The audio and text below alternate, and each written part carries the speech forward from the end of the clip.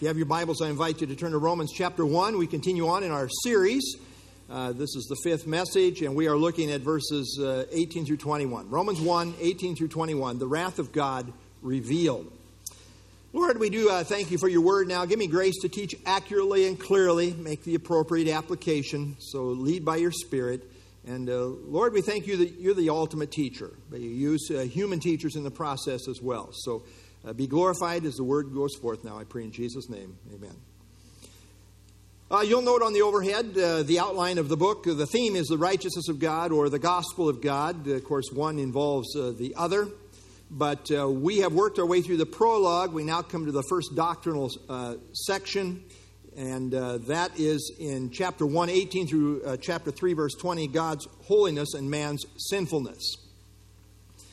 In the prologue, Paul introduces himself in relation to the gospel that he preaches.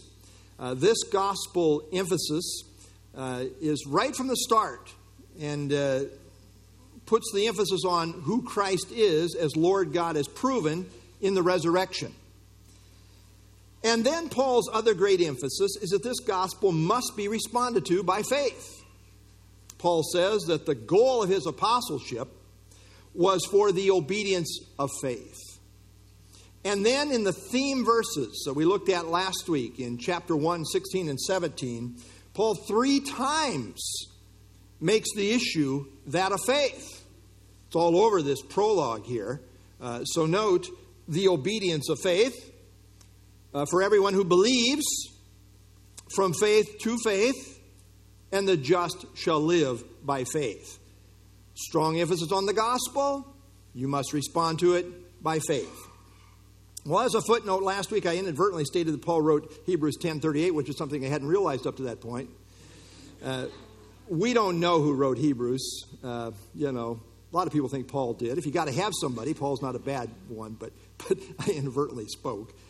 After his gospel introduction in the prologue, Paul then, in his systematic presentation of the gospel, and by the way, Romans is the most systematic presentation of the gospel that we have in the New Testament, but he begins by developing the truth that we're all sinners.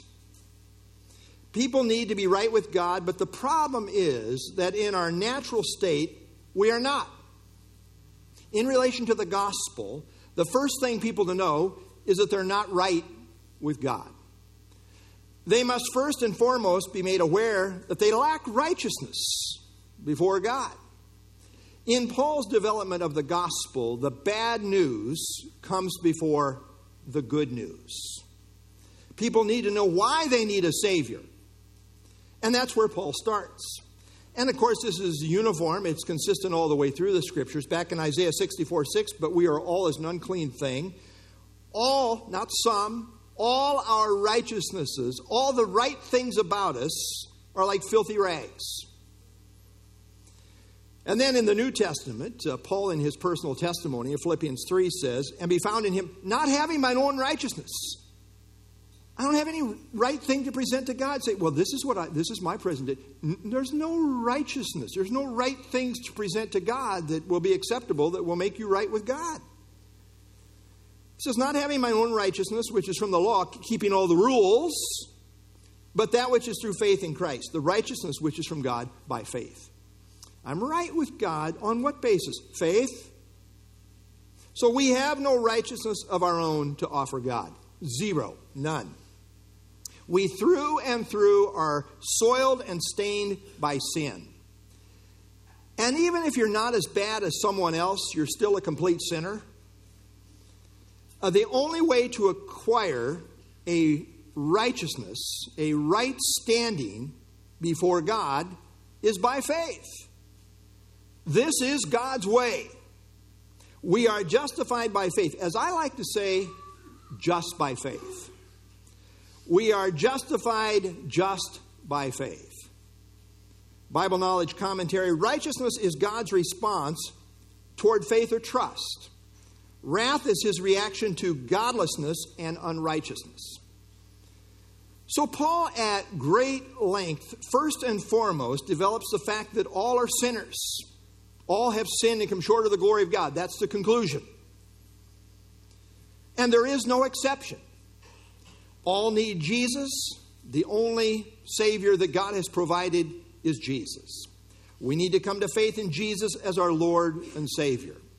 Paul presents his case like a trial lawyer, showing that the pagans, the moralists, and the religionists are all equally under the condemnation of sin. So here's the whole story in a nutshell. The whole world is guilty before God. Here's how he develops his case. 1:18 through 32, depraved pagans. And all the moralists and religious said, oh yeah, those pagans, they're wicked, they're on their way to hell. Let's get our signs out and march on them. Yeah, Paul says, yeah, but what about the hypocritical moralists, chapter 2, 1 through 16? Yeah, they too are under condemnation. And then what about those self-righteous religionists? You know, the people that go to church every day, pay tithes. Yeah, the self-righteous religionists, they too are under condemnation, 2:17 through 38. And then the conclusion of the whole matter, 3:9 through 20, the whole human race. All have sinned. Spurgeon, good quote here. When you feel yourself to be utterly unworthy, then you have hit the truth. The world hates this reality. I mean, seriously, it must be something here for us. No righteousness to offer God. You are totally through and through and through unworthy. When you feel yourself to be utterly unworthy, you've hit the truth. I mean, very, very humbling. And we're all humbled before the cross. Well, as we transition from the prologue that concludes in verse 17 to the first doctrinal section beginning at verse 18, we note that while there is a change in subject, there is also a parallel with what Paul has just stated, and this common denominator is the word revealed. In verse 17, he says, the righteousness of God is revealed from faith to faith. But then in verse 18, he says, the wrath of God is revealed from heaven against all ungodliness.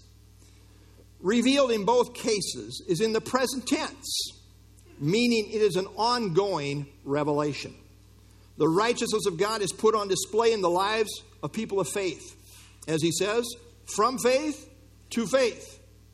In contrast, the wrath of God is put on display in the lives of the ungodly. And that is where we now go in our study. Let's pick it up, chapter 1 and verse 18. For the wrath of God is revealed from heaven against all ungodliness and unrighteousness of men who suppress the truth in unrighteousness. Moody Bible Commentary says, "For" explains why salvation is available only by faith. People are not able to establish a right standing before God because sin sabotages the attempt. When Paul says the wrath of God is revealed from heaven, he is putting on the fact that this is from God. It's from heaven. The wrath of God emphasizes his personal anger. There is such an emphasis on God's love today. And many are offended by the idea that God could be angry with them. I mean, the idea of a wrathful God is foreign to many who claim to be Christian. They don't want that kind of a God. But God's wrath is in perfect accord with his holiness.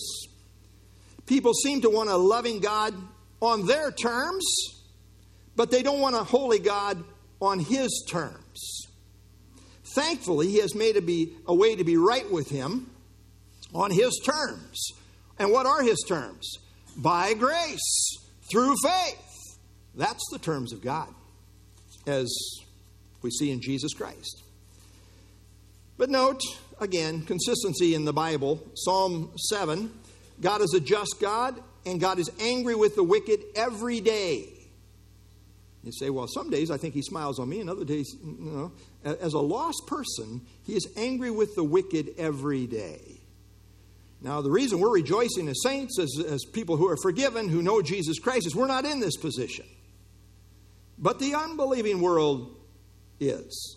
And he says, if he does not turn back, This is the idea, the concept of repentance. If they don't repent, if he does not turn back, he will sharpen his sword. He bends his bow and makes it ready. I mean, they're in big trouble. If they don't repent, the hammer's going to come down.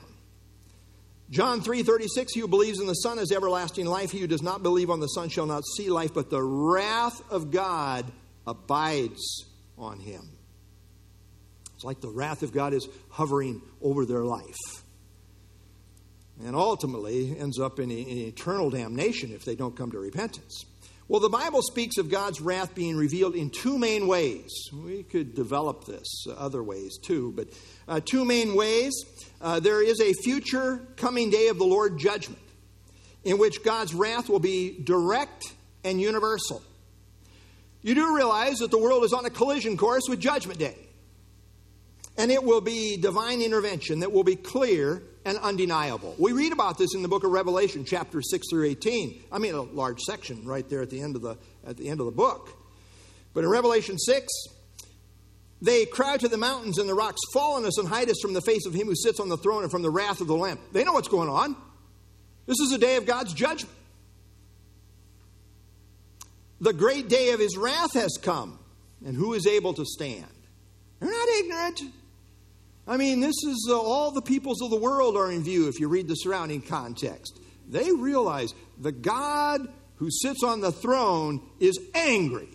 This is the day of the Lord's wrath, the day of judgment the world is headed for. But right now, we are not in the day of the Lord judgment. I mean, this is Paul's whole point in 1 Thessalonians and 2 Thessalonians. This future day of the Lord judgment is just that, future. Right now we live in the church age, which is also called the age of grace. Right now the door of grace is open and people are urged to respond now, before the coming day of the Lord judgment commences.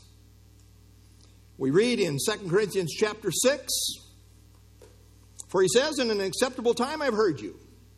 In the day of salvation I have helped you. Behold, now is the accepted time. Behold, now is the day of salvation. The door of grace is open.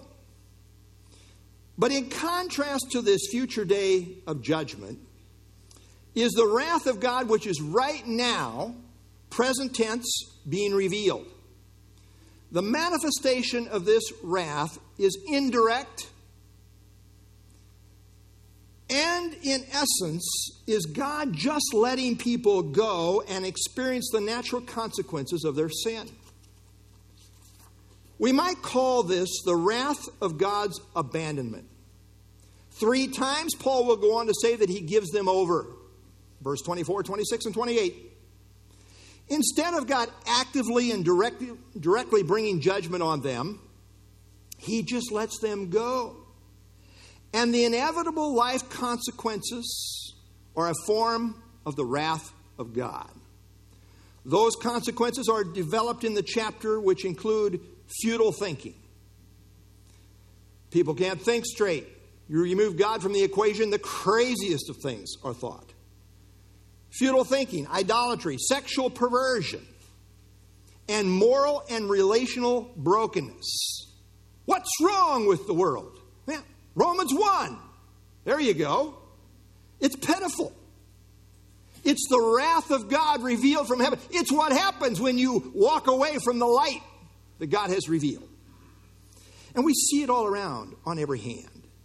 People wonder what's wrong with the world. Well, here it is. When God gives people over to their sin, all the wheels come off the wagon, kind of one at a time. And life gets really hard and ugly. That's kind of where we are in our whole post-Christian society. Taking the wheels off the wagon, getting rougher and rougher, and the consequences of this get harder and harder. Well, in our text today, Paul is developing the why. He is showing why God's wrath is presently being revealed. Later in the chapter, he will develop the what. That is, what it entails in terms of consequences. The wrath of God is the counterpart to his righteousness. Both are currently on display. God's righteousness is manifest in the lives of people of faith. And his wrath is manifested in the lives of the ungodly. Now, note, the wrath of God is revealed against all ungodliness and unrighteousness of men. Note, it doesn't say some, but rather all. There are no exceptions. Nothing is overlooked. One cannot say some evil things don't really matter before God. They all do. His wrath is revealed against all. That is, every form of wrong. People love to compare, you know, right? I may be better than so-and-so. I might be worse than this person, but not as bad as another. And we probably all, in our brokenness, still have these kind of thoughts, right? Wrestle with this. But in truth, God's indictment is all-encompassing. There is none righteous, no, not one. Romans 3:10. There is no holier than thou. I certainly do not stand before you as a holier than thou this morning. I am what I am by the grace of God entirely. And so is every saint. None are holy, not in our natural state. If we have righteousness, it's been imputed. It's been given to us because we've accepted Jesus as our Savior. Now, ungodliness is the idea of showing disregard or irreverence for God. You see, all sin starts with God. It is first and foremost a crime against God. Ungodliness speaks of a rebellious heart attitude towards God. It's the spirit of a rebel that defies God. We might call it an anti-God disposition. This person lives without regard for God and his authority. It is a lordship issue in that ungodliness defies God and his rightful place alone as God. It's got a problem with God, period. Unrighteousness is that which is not right. It is that which is wrong before God, all-encompassing. So these terms are closely related, although some tend to see the emphasis on ungodliness as essentially directed towards God, while unrighteousness is more broad, including wronging our fellow men. Well, that is certainly true in terms of basic emphasis, but again, these terms are intended, I think, to be broad sweeping, involving all that violates God and his holy standards. And what do? What do the ungodly and unrighteous people do to evoke the wrath of God? Well, here's what they do. They suppress the truth of God in unrighteousness. You want to get in trouble with the world? Just take a stand on God's word. They hate it. And they do everything they can to cancel it. They have a problem with truth, with God's truth. They have a problem with absolute moral truth, which is God's truth. They have a problem with the Bible, the book of God's truth. They have a problem with the creation account. They have a problem with the truth of the flood. They have a problem with the God of the Old Testament who warns of coming judgment. They consequently have a problem with the God of the New Testament who happens to be the same God as found in the Old Testament as seen in the book of Revelation, which ties the whole Bible together. You see, we're involved in a truth war here. And when you're involved in a war, you can expect to get shot at if you are an active soldier. And I hope you are. I hope you're involved in the truth war. And you know what your weapon is? It's the truth. The world is at enmity with God and constantly seeks to suppress God's truth. And they do so in a way that is not fair or right. They do so in unrighteousness. You don't expect the world to fight fair. They serve their master, the devil, who never fights fair. They suppress it in unrighteousness, in ways that are not right. You say, well, they certainly will be fair and consistent. No, they won't. What are you talking about? We're constantly trying to get the message of God's truth out, and they are ever seeking to suppress it. And so there's great conflict over the truth. You don't have to do anything. Just stand for truth. Yes, do it the most loving way you know how, but stand and you'll get shot at. There's great conflict over the truth. It is called spiritual warfare, which sometimes involves physical consequences. To suppress means to hold down, to restrain, to stifle. Instead of believing God's truth, rebel humanity resists it. They don't want to hear it. They don't want to live according to it. This is a problem on a collision course with God's wrath being revealed. Now, God's truth is amazing. You know, people try to suppress it, but they can't eliminate it. Isn't that amazing? Through history, they've tried to snuff it out. All the powers of the world, controlled by Satan, constantly trying to snuff it out. Can't do it. I love this about the truth. You might kill me, but the truth marches on. Reminds me of the story about a little boy who smuggled his doggie into his bedroom, wanting the dog to spend the night in his room. The parents suspected that something was up, but before they got to the room, the little boy managed to hide his dog in his toy box and then sat on it. Well, as the parents came into the room, they asked what was up. The little boy, suppressing the truth, said, "Oh, nothing." And about that time, a tail was heard thumping in the toy box. One can try to suppress the truth, but you can't do away with it. It keeps thumping. Thumping. Suppress. Suppress. Thump. Thump. Suppress. That's what the world's all about. They're constantly suppressing the thumping of God's truth. And God's truth is here to stay. It's not going anywhere. In the end, the truth of God will prevail. It's wonderful to be on the winning side. The world would love to do away with the truth, but they just can't get rid of it. And they hate that. In Psalm 2, they say, "Let us break God's bonds in pieces. Let us cast away his cords." You know, these cords of truth. They hate God's rules, his moral law. They hate God's authority. This is totally a lordship issue. This is the great problem the world has with God. Instead of yielding to God for who he is, they insist on opposing and suppressing his truth. And he continues, verse 19. Because what may be known of God is manifest in them, for God has shown it to them. Where Paul is going with this is to that little phrase, without excuse. As seen at the end of verse 20. People experience the wrath of God, and they do so without excuse. They have no legitimate excuse. Now, accountability relates to knowing. And the point is, they know the reality of God, but they suppress and reject it. Now, sometimes people say, if only they knew. Paul's argument is that they do know, which is why they are without excuse. They know because what may be known of God is manifest. Not maybe, it is manifest in them. For God has shown it to them. Leaves you without excuse. Manifest is the idea of made plain, visible, or clear.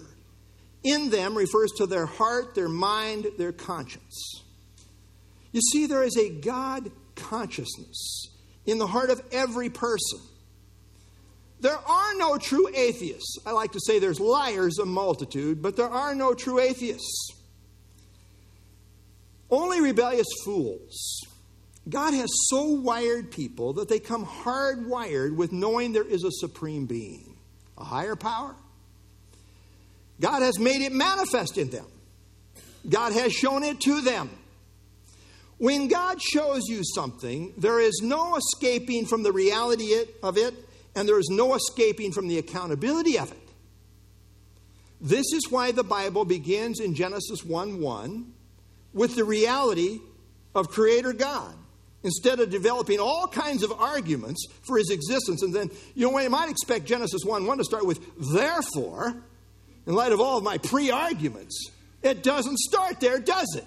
In the beginning, God. Well, how can you say that? Romans 1. The reality of God consciousness is already inherently present in every person. Now it says in Psalm 14, also Psalm 53, but Psalm 14, the fool has said in his heart, there is no God. They are corrupt, they have done abominable works, there is none who does good.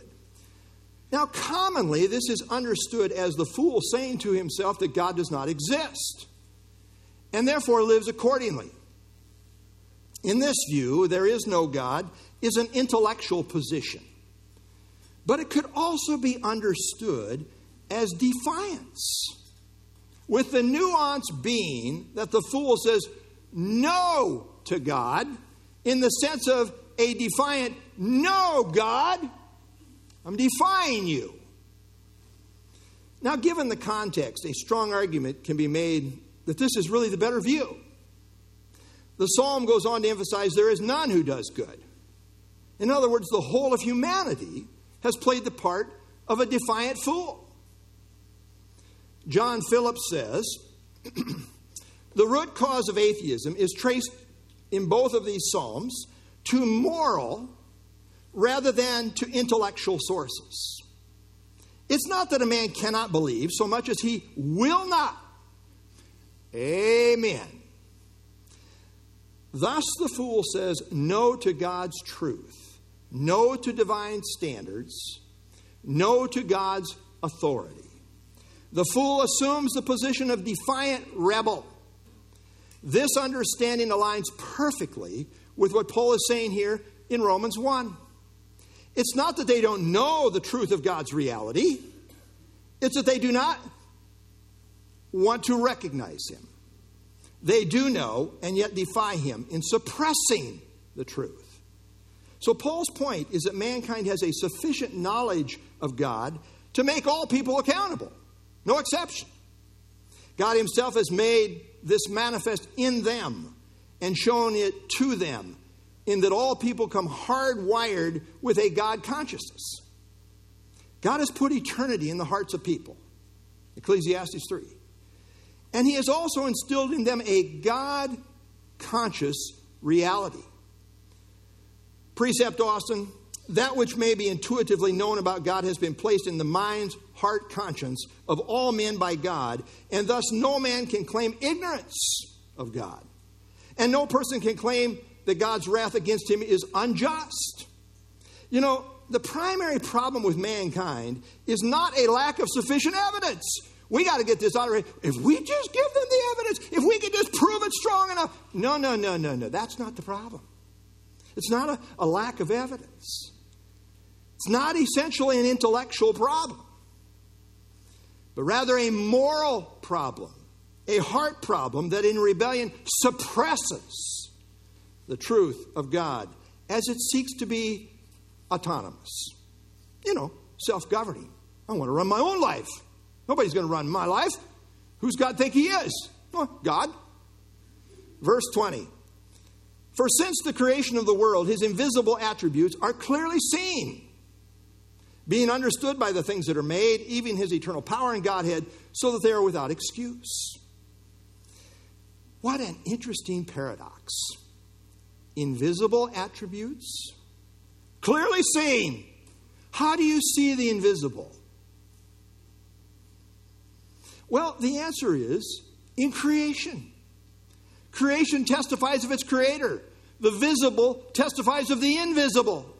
The visible creation testifies of the invisible creator. And God has hardwired us, verse 19, to make this connection. A painting requires a painter. I heard that somewhere, right? A building requires a builder. A design demands a designer. A poem requires a poet. And creation requires a creator. Note the double emphasis in this verse on clearly seen and understood. The phrase, things that are made, is the translation of a single Greek word, that is the word poema. This word is found only one other time in the New Testament, and that is in Ephesians 2:10. where it's translated workmanship. We are his workmanship. We are his poem created in Christ Jesus. It's from this word that we get our English word poem. Now, a poem is a beautifully crafted work of art that coordinates language to communicate the message in a profound and captivating sort of way. Interestingly, this unique word is used only twice in the New Testament. Once in reference to creation, and once in reference to the work God is doing in the lives of his redeemed people. God, in effect, is the author of two poetic masterpieces. The poetic beauty of creation communicates truth about God. This has been clearly seen ever since the time of creation. And what it communicates is the truth of God's eternal power and Godhead. The awesomeness of creation speaks to the reality of a superpower behind it all. Something awesome is here, which speaks to the reality of something even more awesome behind it all. That is the awesomeness of a creator. And this is where intelligent design comes in. The whole of life is so awesomely complex and fine-tuned that the reality of a supernatural intelligence behind it all cannot logically be denied. It used to be that people would look out into the heavens and speak of the awesome greatness of God, and rightfully so. I mean, we do read in Psalm 19, verse 1, the heavens declare the glory of God, and the firmament shows his handiwork. Abraham Lincoln astutely said, I can see how it might be possible for a man to look down upon the earth and be an atheist, but I cannot conceive how a man could look up into the heavens and say there is no God. Napoleon, true story about Napoleon, he was on a warship out in the Mediterranean on a starlit night, and as he was walking out there on board, he found that some of his officers were mocking the idea of God. He stopped and, sweeping his hand towards the heavens, towards the stars, said, quote, "Gentlemen, you must get rid of these first." By the way, Napoleon was not a believer, but even he recognized this reality. The earth at 93 millions from the sun is at just the right place. You understand that, right? It was just a little too close for a good part of the week. I'm just kidding. But it's in just the right place.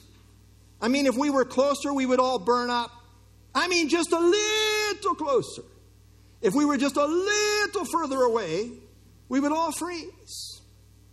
The balance of oxygen, 21%, and nitrogen, 78%, is the perfect balance for supporting life. It just happened, you know. All of this speaks of order and design.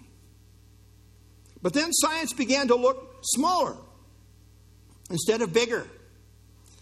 And the smaller the things they looked at, the more awesome they became. The more carefully they looked at it, the more awesome they became. Janie Chaney writes, I always love that name, right? She writes, atoms were once assumed the bedrock of matter until their protons, neutrons, and electrons gave way to particles and subparticles and quarks. And we're still not to the end of it. Weaving it all together is the God particle, long speculated, supposedly discovered, never actually seen. Yeah, pretty complex. Awesomeness of the vast universe. Awesomeness of the small atom. The discovery of DNA and the study of genetics is so profound as to blow a person's mind. And the stuff I'm quoting here, I don't even know what it's talking about. But listen, DNA contains about 2,000 genes per chromosome. 1.8 meters of DNA are folded into each cell nucleus. A nucleus is 6 microns long. That is like putting 30 miles of fishing line into a cherry pit. And it isn't simply stuffed in, it's folded in. If folded one way, the cell becomes a skin cell. If another way, a liver cell, and so forth. To write out the information in one cell would take 300 volumes, each volume 500 pages thick. The human body contains enough DNA that if we're stretched out, it would circle the sun 260 times. Now, I have no idea, as I say, about any of this.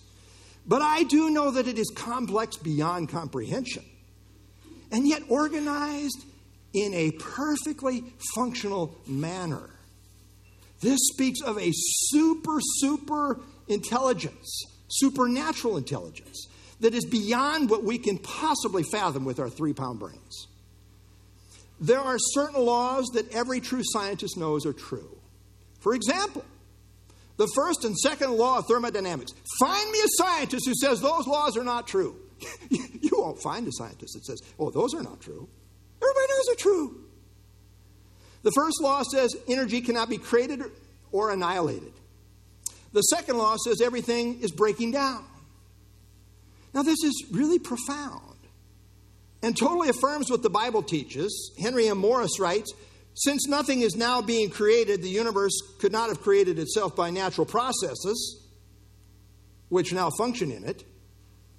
Yet, since it is now disintegrating and dying, it must have been created at some finite time in the past. You know what that does? That lines up perfectly with Genesis. And on it goes. John MacArthur writes, except to a mind willfully closed to the obvious, it is inconceivable that such power, intricacy, and harmony could have developed by any means but that of a master designer who rules the universe. It would be infinitely more reasonable to think that the separate pieces of a watch could be shaken in a bag and eventually come to be a dependable timepiece than to think that the world could have evolved into its present state by blind chance. Indeed, infinitely more reasonable. The things that are made testify of God's sovereign power. What Paul calls eternal power. Eternal means everlasting and infinite in duration, continuing without end. Creation also testifies of what Paul terms here, as translated here, the Godhead, eternal power and Godhead. Now, the word translated Godhead is really a form of the word theos, which is commonly translated as God. This word describes the quality of God, that is, the divine nature of God. It is the godness of God, if you will. One commentator says it means godhood, not Godhead. It signifies the sum total of God's divine attributes. It's the idea of a supreme being who, with super intelligence and almighty power, has created everything. In short, creation testifies of a super powerful, supreme being behind it all. And this testimony has constantly been going on since the creation. We had read for us Psalm 19, where we read, day unto day utters speech. It's got a message. Night unto night reveals knowledge. There is no speech nor language where their voice is not heard. It's talking about natural revelation from creation.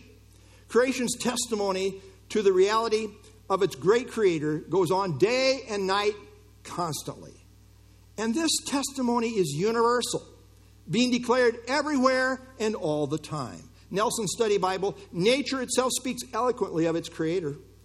From the intricate design of the human cell to the majestic strength of the Rocky Mountains, all of God's works testify to his wisdom and power.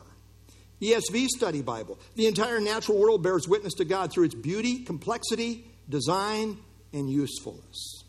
Someone as well said, all creation is an outstretched finger pointing to God.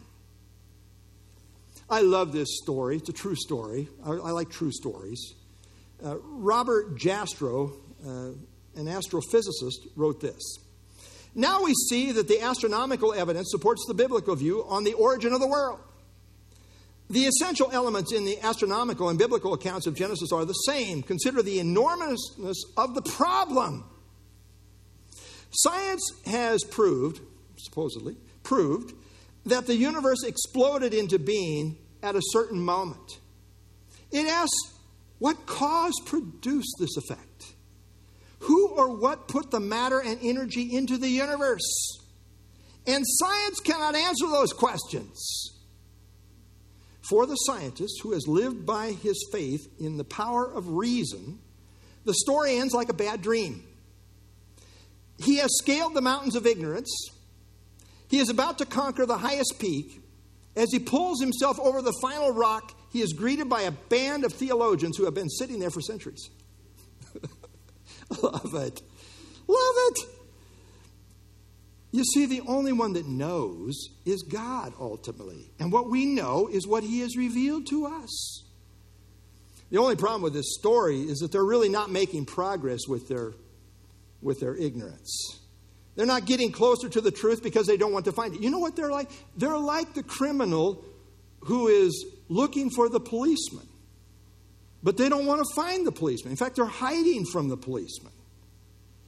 They suppress the obvious truth found in God and his word, in creation and his word. This revelation of God puts humanity into the position of having no excuse. No one can plead ignorance. Accountability is based on knowledge. And God has revealed himself in such a way as to make the whole world accountable for the knowledge that he has revealed. Now, often people say, what about those people in the remotest parts of the world who have never heard? Well, they have enough light to make them accountable. John MacArthur says, if a person will respond to the revelation he has, even if it is solely natural revelation, God will provide some means for that person to hear the gospel. I think that's true. The Greek word translated without excuse is a form of the word apologetic, which means defense. The idea is that they are without a defense. They have no excuse. There is no legitimate way to defend their rejection of the light that God has given. Verse 21. Because, one long thought here, because although they knew God, they did not glorify him as God, nor were thankful, but became futile in their thoughts, and their foolish hearts were darkened. Here is the stated reason they have no excuse. Although they knew God, they did not glorify him as God, nor were thankful. This is the bottom line. They knew God in the sense that they had a God awareness. They knew of his existence. They knew of his reality, as stated in verse 20. It's one thing to know the reality of God, and yet another thing to know him in a saving way. 2 Peter 3:5 speaks of those who are willfully ignorant. It's one thing to be ignorant. It's another thing to be willfully ignorant. They willfully reject the obvious truth that God has provided. 2 Peter chapter 2, if after they have escaped the pollutions of the world through the knowledge of the Lord and Savior Jesus Christ, they are again entangled therein and overcome. The latter end is worse with them than the beginning. For it had been better for them not to have known the way of righteousness than having known it, to turn from the holy commandment delivered unto them. These people have known the truth of God and yet turned from it. This is the same issue in Hebrews chapter 6 concerning those who were once enlightened but fall away into irreversible apostasy. And then again in Hebrews 10, those who go on sinning willfully after they have received the knowledge of the truth. The point all the way through this text here in Romans 1 is that these people have known the reality of God as revealed in creation. No one can plead ignorance. There is no excuse. Note, I don't know how stronger you could say this. Who suppress the truth. Maybe known of God is manifest in them. God has shown it to them. His invisible attributes are clearly seen, understood by the things that are made. They knew God. It's amazing to me how much the unbeliever, created in the image of God, can still know about God in his fallenness and is accountable for it. To this point, in Romans, two great emphases concerning human accountability. People are accountable for the light given in creation. God expects them to respond to it. Jeremiah 29:13 says, "And you will seek me and find me when you search for me with all your heart. Now we know that doesn't happen in a vacuum. But when God shows someone the truth, they are responsible for it. None seek after God, but when He comes and shows you the truth, you better bet you're responsible for it. Now, some theologians speak of lost sinners in their depravity as being just like a corpse. Because indeed, the Bible does teach that lost people are dead in their sins. And that is true. However, a strict corpse analogy really does not work. You see, a corpse cannot reason or be under conviction. A corpse has no responsibility or accountability to anything, right? We don't expect the dead to be accountable. That is not true concerning those who are spiritually dead. If someone is quipped, yes, if it's a corpse, it's a lively corpse. Indeed. Starting with the account of Cain in Genesis 4, we see that God holds lost people accountable for revealed truth. That's a key point here in Romans chapter 1. God in grace came to Cain and revealed truth to him. But then the onus was on Cain in terms of what he would do with it. You know, everything builds in Scripture. This is really very beginning. Everything builds on this. God comes to Cain. Cain didn't go looking for God. God's always the seeker. He's always the initiator. He comes to Cain. And he says, if you do well, will you not be accepted? And if you do not do well, sin lies at the door. And its desire is for you, but you should rule over it. Clearly, God in grace warned Cain. But you know what? The choice lay with Cain on what he would do. You say, well, I don't see any personal accountability. I do. And so it is with the entire world. Regarding the light that God has given, people are accountable for the light that is given to them. And all have been given enough light to be accountable. And here is what people are accountable to do. Paul says, these are without excuse because in their suppression of God's truth, they did not glorify God nor were thankful. Here's the crux of the issue. This is the very purpose for which they were created. We were created to bring glory to God. We were made in the image of God for God and His glory. To glorify God is to give Him His due for who He is as God. It is to magnify Him for who He is. This, my friends, is a lordship issue through and through. They refuse to recognize the sovereign lordship of the sovereign God. They did not glorify God. They refuse to give God the place of supremacy. They refuse to bow before Him. By the way, this is not only the beginning of the issue, this is the end of the issue. Fast forward to the end of the issue. Here in Philippians chapter 2, therefore God has highly exalted Him, speaking of Jesus Christ, given Him the name which is above every name, that the name of Jesus every knee should bow, of those in heaven, those on earth, and those under the earth, and that every tongue should confess that Jesus Christ is Lord, to the glory of God the Father. ESV Study Bible, the root sin is the failure to value God above all things, so that He is not honored and praised as He should be. Human beings are foolish, not in the sense that they are intellectually deficient, but in their rejection of God's lordship over their lives.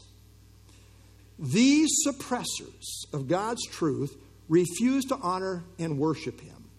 God is seeking for true worshipers, and they refuse to do so. In other words, they refuse to properly recognize Him as God. For all true believers, God is personally recognized as our God. Even as Thomas came, my Lord and my God. This is the starting point of true faith. And then they are not thankful. Natural revelation reveals that God is great and He is good. We even see this in natural creation, in natural revelation. Acts 14:17, Nevertheless, he did not leave himself without witness. And that he did good. Gave us rain from heaven. Aren't you glad that God is so good that, he sends the rain on the just and the unjust. I'm glad we had some rains here a few weeks ago. Imagine if we had no rain at all this summer. Oh, boy. He did good and gave us rain from heaven and fruitful seasons, filling our hearts with food and gladness. The sovereign God. Give us this day our daily bread. Who's the one who provides this? But the suppressors of God's truth, they don't appreciate what God has provided for them. They refuse to acknowledge their dependence upon Him. And ultimately, this is where Savior comes in. You see, true believers recognize we are totally dependent upon God for everything. And most importantly, for our salvation. All true believers are thankful for what God has done for us. Tremendous emphasis all the way through the New Testament. This is the will of God. Be thankful. Be thankful. Unbelievers are not thankful because they don't recognize the God who is the provider. True faith recognizes dependence upon God and is thankful for His provision. And by way of application, most importantly for our Savior. The spirit of this is really a Lord and Savior issue. They refuse to glorify God for who He is as God, and they refuse to be thankful for His provision. And the consequence of this rejection is that they became futile in their thoughts, and their foolish heart were darkened. When one turns in rebellion from the truth of God's light, then in effect they turn to futility and darkness. That's the outcome. Futile thinking, futile is the idea of empty, vain, useless, or pointless. It thinks about worthless things that have nothing to do with God's truth. Ephesians chapter 4.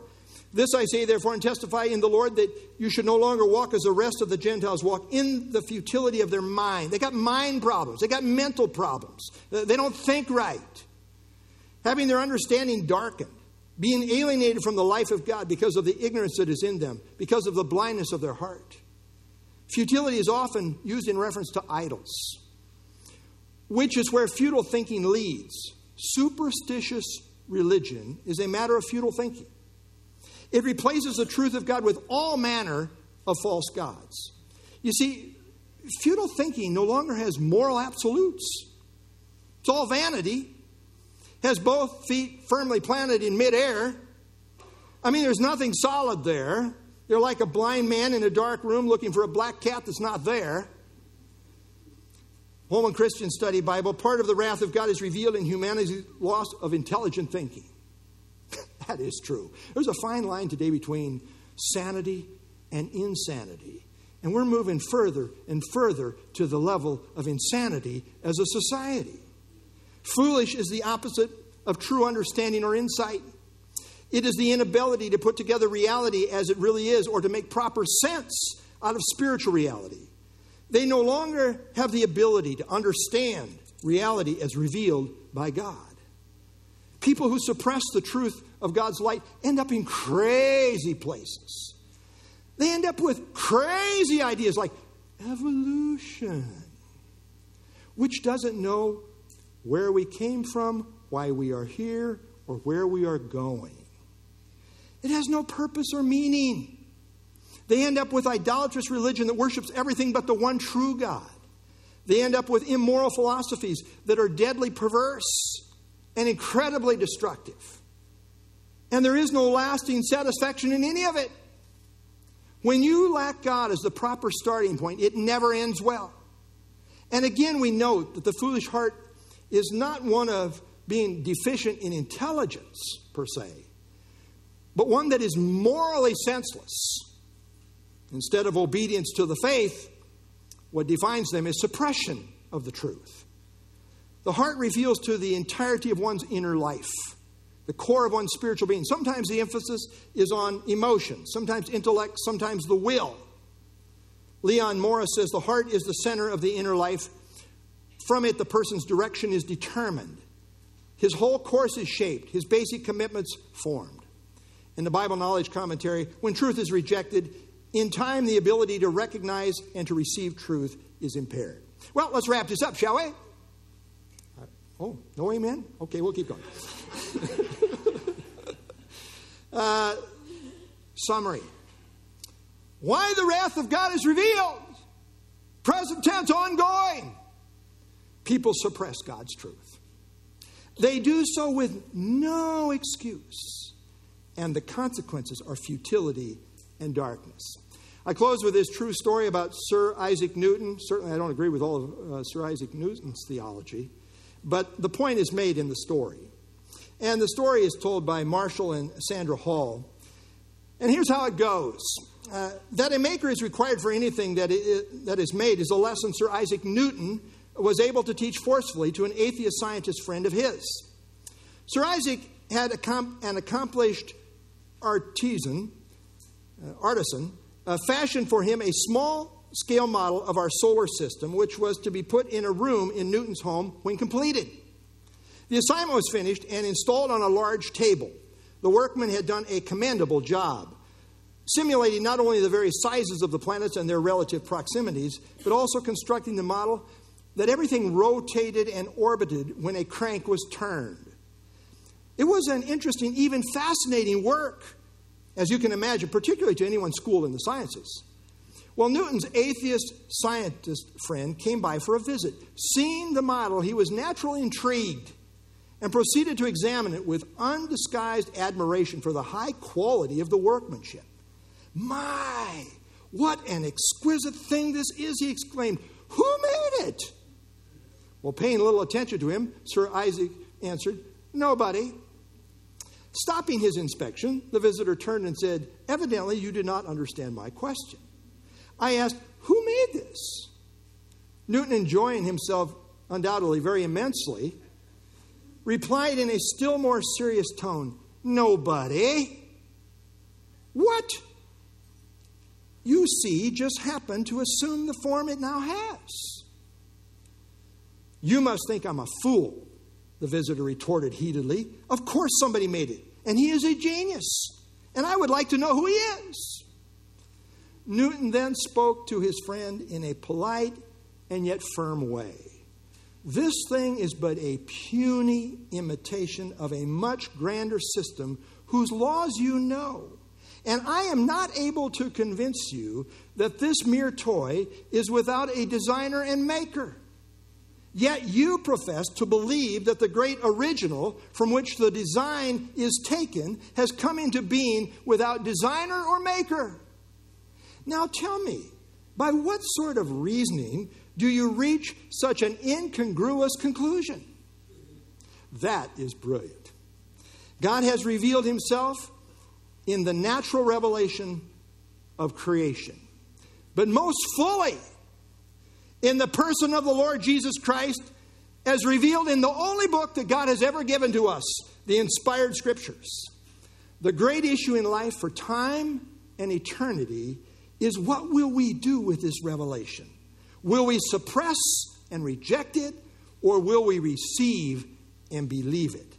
Jesus said in John 12:36, while you have the light, believe in the light, that you may become sons of the light. The Bible is clear. Believe on the Lord Jesus Christ and you will be saved. Will you in faith glorify God as revealed in the person of Christ and thank him for being your Savior? What will you do with the truth of God? Let's stand and have our closing song, and then I'll close in prayer.